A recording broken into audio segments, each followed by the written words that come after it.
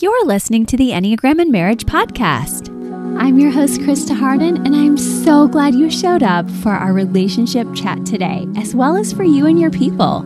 We're all about living intentionally here so you can experience joy and balance in your relationships once again or for the very first time. Be sure you hang with us on our social media platforms, and if you like research like I do, make sure you check out our website at enneagramandmarriage.com for our weekly newsletter, freebies, and so much more, as well as at Instagram and Facebook. We have so many goodies to share with you. Let's dive right in together.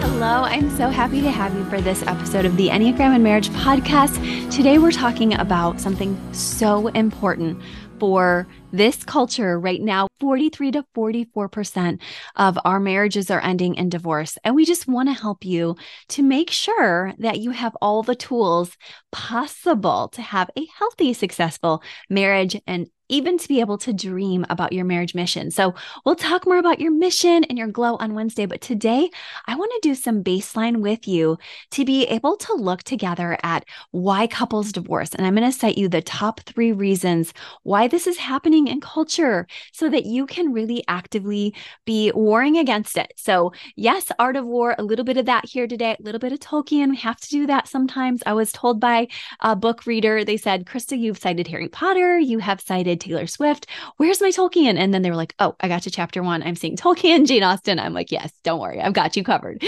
So we will cover that today for those who are familiar with this podcast and me nerding out in those ways. We have to do that a little bit each time. So, but first and foremost, I just want to say, let's go into these stats about what really makes couples divorce. And the number one cited reason is compatibility or a lack thereof.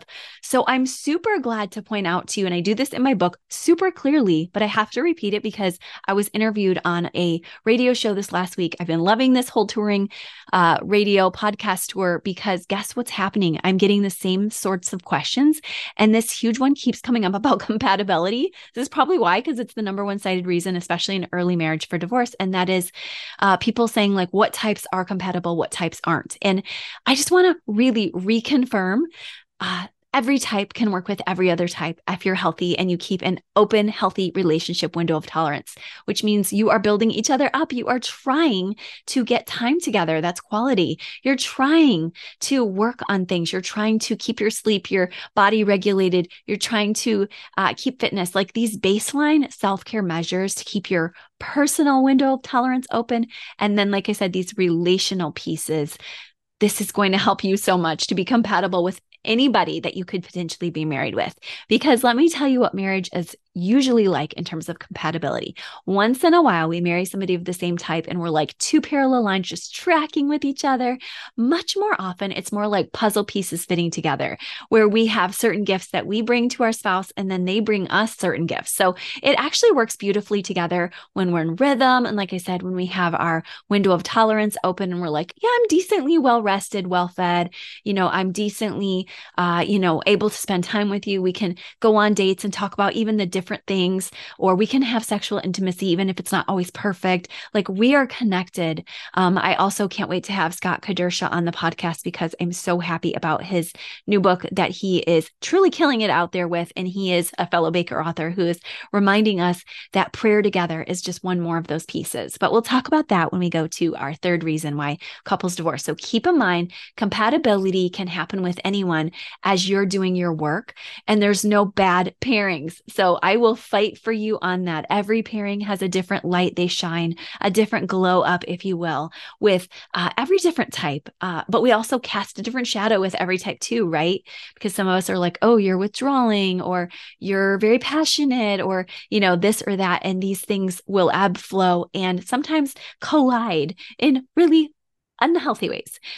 Briefly, before we go on to tip 2 about why couples divorce, I'll let you know that I was just reading this book. I am literally nerding out on it, obsessed. The Letters of J.R.R. Tolkien. I promised I would bring him in. I can see him right here in the middle if you're watching on YouTube, but really, really good part I just got to where he talked about how he and C.S. Lewis in this moment of the book, they're still besties. I don't know what happens, but I think later they have some issues. But anywho, what happens is he says, I just don't like the way he writes and he doesn't really like the way I write. We love each other. And I'm like, this is like, I just literally wrote in there like, LOL, like this is such a good example of marriage sometimes. Like there's pieces you're like, I love this about my spouse. I grieve this about my spouse. So keep doing that, guys. That's really healthy to be able to say like, here's what hurts. Here's what's shadowy. Here's what I grieve that I don't have. And here's next what I do have. Because so many people, clients will ask me, oh, like, I don't want to go down to that dark place. I have all these emotions. I remember people saying that even at my job in Southfield, Michigan, years back. They'd bring their kids in for play therapy. And I'd say like, how are you doing in our 10 minutes before or after sessions? And they'd be like, I'm not even able to like go there. And it would be like the most godly, sweet people. And I'd be like, oh, that hurts for me to see that you can't even go there. So I just welcome you to go there. God can handle it. And I just love that time in my life. I need it most every day to, even through doubts, to just be with God, to just be at God's feet and just say, here's what I grieve. And then you get to move into celebration and gratitude. So when people say like, if I go there, how do I leave? Exactly how you leave that lament space is you come into a space of gratitude and you celebrate who your spouse is and what they bring to you. And that is huge. And also what you can do together. I usually say lament, gratitude, and then plan. Like, what are some good things you can plan for connection and intimacy? If you're like me, you're bustling. And so you need to think that through intentionally. Now, and I'll say, if you're like most people, since we know that divorce statistic is so high. So the second reason that people cite divorce, especially in years 2 through 8 of marriage, is because of extended family systems. And that's probably no surprise to you if you're in our Enneagram and Marriage Glow Planner at all right now, which we have month by month pieces, 52 weeks worth of packed information for you. The whole month of October was dedicated to, prior to the holidays, helping people to work through extended family issues. You know, I am a pro at this. We have had so many, from literal, my father writing Facebook Sava novellas about him and, you know, you've heard this before if you've listened to my podcast before, Elder Hardwan having a battle with Pierre Massé. Like, this was my dad being like, do not trust this family. Like, this is the worst decision you can make. Like, no, all of the above, you know. And I don't even want to say more because I feel like I'd be dishonoring people, but you get my point. Like, I have lived that side of it. I have lived the other side to have in-laws even recently say horrible things about me to me because of the boundaries that I've needed to set, and even Wes has needed to set. And so I can help you here. I need you to know, though, it takes 2 things. It needs honesty with yourself and with your spouse so that you don't just go full rogue on your in-laws or full selfish. You know, I guess those could be the same thing, but also that you also don't go purely codependent where you're faking it and not showing what's really hard and what you need to ask for. And I've been in marriage for a long time. I've done both, where I've been like too nice and just laying down on everything that I believe in, or, you know, so tightly wound and shut, like I'm not going near those people. And what I understand about humanity is we have to have grace for others and ourselves. We have to realize that our parents have their own way of surviving. And what's been very helpful, like I share in the book, and I talk about Moana and all the generations. Like, I love that song, literally, I Am Moana, that my kids got me into years back. But it's such a good reminder of how we carry forth each generation and that there's value to whoever brought us to where we are today. And so just sitting with that is also part of the lament and gratitude process as well. And it helps you not to totally do full cutoffs, except where absolutely needed. And I think those cases are super rare. And I haven't even done one of those. So I really want you to try to become more expansive as you learn different people's traumas, as well as how to protect yourself and speak up for your marriage. So that way, in the years 2 through 8, or any time, that doesn't become you one more statistic of divorce, but instead you guys get to say, yeah, it's hard. We did our counseling, we did our coaching, we did our work, and we're growing and we're glowing. And guess what? You get to show that family who you are. And the other day, my sister, and I know she wouldn't mind for me to say this, but we were having a conversation on the phone, and she said, you know, Krista, you've really shown the rest of us what healthy family is. And she's like, a lot of us have made really selfish decisions. And I mean this, like, I have too. I'm not putting myself up. I'm just saying it was really special that she took some time to say, you have really shown us what it looks like to raise forth healthy kids and to set the priorities straight and right. And others of us haven't done that. And I was so touched. And like, I wanted to say right then and there, you did amazing. And I'm not going to get emotional, but I was like, you and my siblings who didn't have as easy of routes, mine has not been easy, but even as easy as mine, you made the way for me to have this route as the youngest sibling who, you guys had to fend for yourselves. Wes was just talking to my sister Abby today, and my sister has been visiting in town, and she's resting at her hotel right now. But he was saying to her, you had a nanny growing up, and she's like, yeah, we had a nanny and a housekeeper on a teacher's salary while Krista was shipped off to grandma's during mom's mental health stay, and how hard her kindergarten teacher was on her. And I was just thinking, like, yeah, you're my hero. So just look at family extended situations with some grace and with some boundaries, and that's not going to be you guys. Okay, now the third and final reason that people after these 8 years of marriage cite for divorce is lack of intimacy and infidelity. And you can imagine that if you've done a pretty good job at the first two, finding some compatibility, finding that flow, finding that glow, and also working out your extended family issues, here's where the statistic that married men, and probably women too, I haven't seen the latter, but are more attractive because you've got your stuff together. And so it makes people want you. They're like, that is attractive. That is survival based. That is thriving. And that is tempting. And so it's important for you to set the boundaries you need to set. Everyone's going to be different there.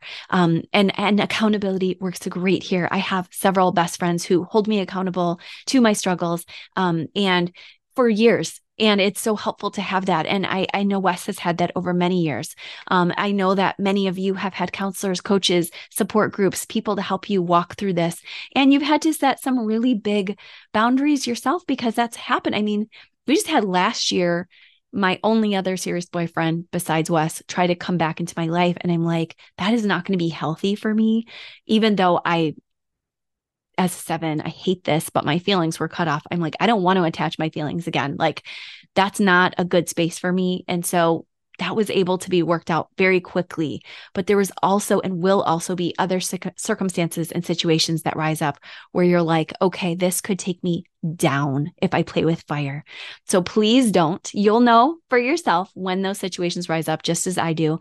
And we have to take that to God, to confession, to others, and to be able to say, like, here's my window of tolerance for that, for opposite sex friendships, for relationships within our marriage so that we are close. I hate to say it, but there's just a cultural swing going of literally swinging. And so you have to really say, like, here's our boundaries. And please know when I say it does not work, the couples who call us and say, will you work with us along the lines of polyamory? It's this one's suicidal. This one's major depressive. Because it's really hard. Like, pair bonding isn't meant for that. The oxytocin we release together matters. Our brains are wired for this one-to-one connection. This was anecdotally what got people through the Holocaust, like just this one-to-one. So please know that as much as I want you to have good social, as much as I want you to have really good self-care, this one-to-one bond can't be ignored. So in addition to setting boundaries for infidelity, I really want you to take from this podcast this week, intimacy building together is worthy. And so much of me as a 7 could be like, no, just go have fun and be positive and do your thing and work hard and be practical. But even I, as your guide in the book, The Enneagram in Marriage, your guide to thriving together in your unique pairing, I am there on the page with you too, doing the work as well. So it's because I've seen the statistics, because I've seen the couples. Yes, I can guide you, but I'm also doing that work with you to say, we have to keep building intimacy. We have to keep having conversations that are sometimes uncomfortable. But at the same time, I am going to bring you perhaps the best of my refreshing gifts to you, just as I need yours, by the way. We all need each other's gifts. And that is that I can tell you that when you pour in the good, also it matters. When you're more joy-filled than harsh, when you are 5-to-1 positives to negatives, meaning giving your spouse 5-to-1 blessings versus not criticisms, but complaints. Because we never want to criticize. We never want to core criticize who they are. But if you do have some complaints, make sure that 5-to-1 ratio, you're like, but this is what I love. Thank you for this. And that you're really being salt and light to your spouse. But bringing that light is just such a great gift because we know it's a dark world. We know that they're out there with temptation, with trials, with perhaps other just tribulations that you're not even aware of. So be connecting with them intentionally, and you won't have to be part of this divorce statistic. On Wednesday, I'm going to bring you some more about your glow up, but I just wanted you to have some great tools today so that you could know often we're just at that baseline where we're trying to get practical and survive, but sometimes we can rise up right to that top, that peak experience together. Can't be every day, but when we're really intentional, lined up, we can actually cross goals off. We can actually create better systems, but it's going to take that. It's going to take you building up systems, not just aiming for goals without an actual plan in place. So let me help you with that. You're going to help me with other things. We're going to do this together. Don't forget the book has a code right now at bakerbookhouse.com where you can use the code EMBOOK40 and get 40% off and standard shipping free also. So glad to share that with you. Also, don't forget to see me on Instagram Lives on Thursdays at noon Eastern Standard Time. I'm grateful to be able to talk this out, walk this out with you this season. I know that we are doing our work together and it's so much fun. I have to admit it. I'm loving this season. Okay, talk to you later. Bye-bye.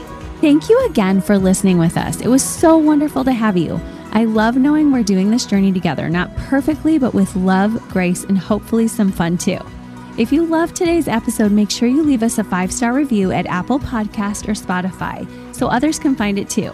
Visit our show notes so you can get all the links from today's show, as well as EnneagramandMarriage.com, the Instagram, the Facebook, and all over the place. Make sure you spread the word. Love living intentionally with you. Bye-bye.